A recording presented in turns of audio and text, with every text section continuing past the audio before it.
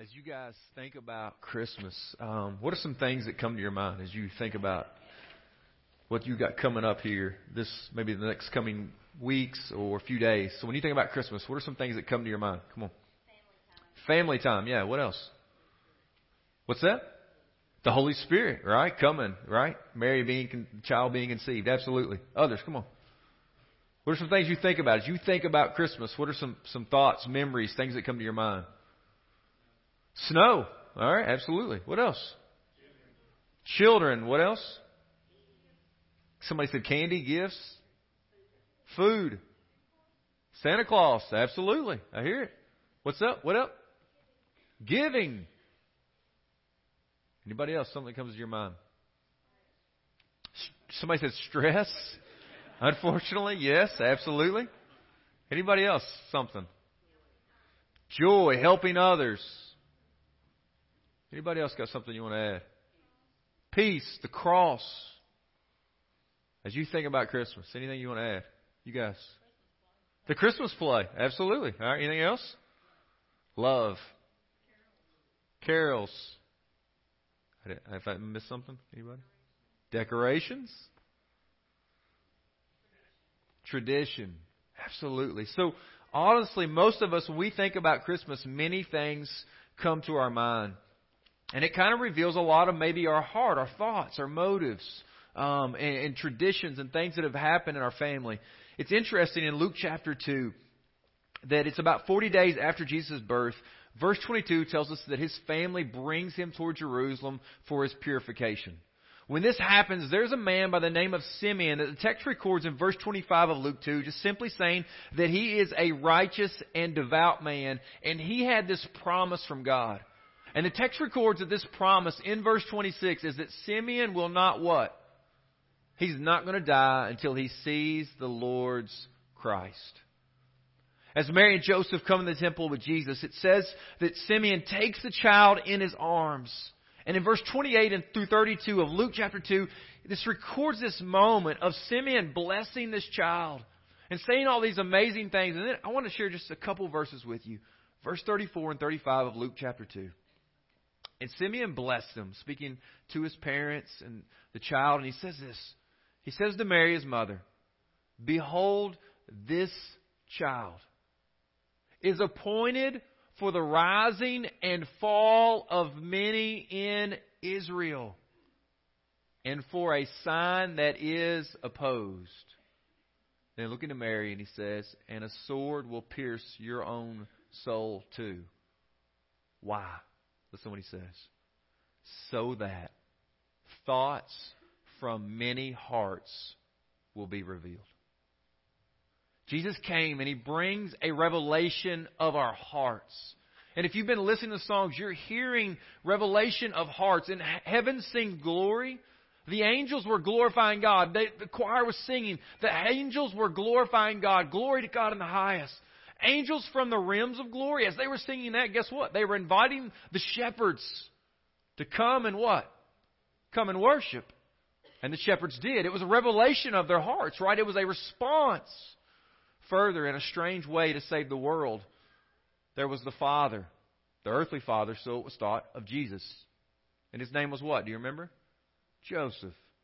And Joseph was struggling, right? Why me? Why her? Why him? Why now? But Joseph, we know the text records that an angel shows up and Joseph is obedient to take Jesus and Mary as his wife then. But they have no union physically until she gives birth to a firstborn, a son. And then it further came one king. We heard of the wise men, and Brother Corey read there from Matthew chapter 2. And I don't know if you caught it or not, but in verse 11 of Matthew chapter 2, the wise men do something amazing before Jesus. It says they fell down and worshipped him. It's this echoing or reminder of what Simeon has said. This child is destined for not only the rising, but also the fall of many in Israel. And then the text went on further as they were singing the greatest story ever told. The message became a little bit somber. I don't know if you caught it in that moment, but there was a realization or revelation of who we all are separated from God. And I watched specifically in the choir one individual at just this right moment, because the text said this as they were singing. Eternal revelation to men as what, Mr. Patterson? Dull as stone. I watched him because he's been saying he's not going to sing that part. Men as dull as stone is what they sang. What are they echoing there? The words of Paul to the church at Rome. Beginning in chapter 3, verse 10. He says that alike Jews and Gentiles are all under sin. That means all of us today are under sin. He says there's no one righteous. No, not even one. There's no one who understands, no one who seeks after God. He says everybody has turned aside to their own way. Nobody is good. So when we sing that moment of being dull as stone, it's a declaration that our hearts are sick. You see, everything you've been hearing is a revelation of people's hearts, just as Simeon said about the Christ. It was quite ironic in the moment. I don't know if you caught it, but the transition from the song Greatest Story Ever Told to It's About the Cross. As the song finished, I don't know if you heard, but a child in this sanctuary literally cried out. It was this moment of irony of this transition from this child in the manger to where Tony and then the choir was going to lead us, that it was pointing to it's about the cross. That this child hasn't simply come just to be a good boy. This child has come to bear the sin of those that are dull as stone. That you don't have any hope apart from Him. But here's the moment that reveals it. Listen what it says in about the cross. It's just not about the good things in this life I've done. It's not about the righteousness that I find within. The prophet Isaiah says that righteousness is but filthy rags before a holy God. It's all about His precious blood that saved me from my what? Saved me from my sin. We're confronted with our sin. It was the cross that confronts us. And that's what's so amazing about Simeon's words. Simeon's word says that this child is coming and that he is destined for the rising, but also the fall of many in Israel, so that your heart and my heart will be revealed. As Corey was reading in Matthew chapter 2, Josiah was talking as Josiah normally does, and I was trying to get him to be quiet, and then I realized he was trying to tell me something that he was just hearing from Corey's lips. Corey, he was hearing you share from Matthew chapter 2 that there's a guy by the name of King Herod, and he tells these magi, you go and find him and bring him back to me, because I too want to go and what? Go and worship. And Josiah starts to repeat, no, he doesn't. No, he doesn't. No, I was like, dude, stop. He's like, no, Dad. He's like, no, he doesn't. He doesn't want to go and worship, Dad. He's lying.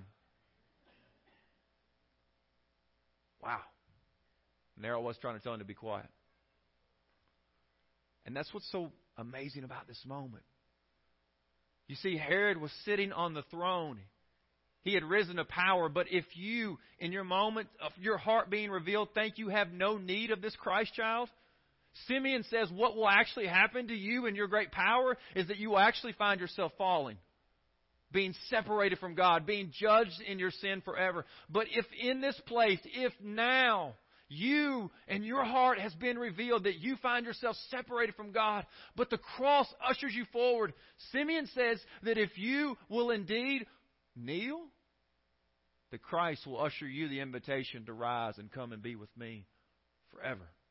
Every song has been singing the truth about people's hearts being revealed. And so now you have to stand, or maybe you need to kneel and confess that you too are in need of a Savior and a King. They've got 2 more songs left. And so I want you to pause just for a moment, maybe in silence, just to reflect, where is my heart? Have I bowed my heart in life before Christ? As you just close your eyes just for a moment, I want you to examine that and see, where do you stand, or maybe have you fallen? Because it's through the power of Christ that those who kneel will be raised again. Will you repent in this place, acknowledging your sin and confessing that you too are in need of a Savior? I pray you will. As the choir is going to sing their last song, they're going to give the invitation, come and worship. Come and worship. Maybe as a demonstration of your allegiance, maybe you might come during that song and just kneel. Maybe if you're not physically able to kneel, you're welcome to sit on one of the pews. But I encourage you, as a physical response of your heart's allegiance, maybe you would come and worship by kneeling That's what Jesus came, according to Simeon. The rising and the falling of many, so that your heart and my heart would be revealed.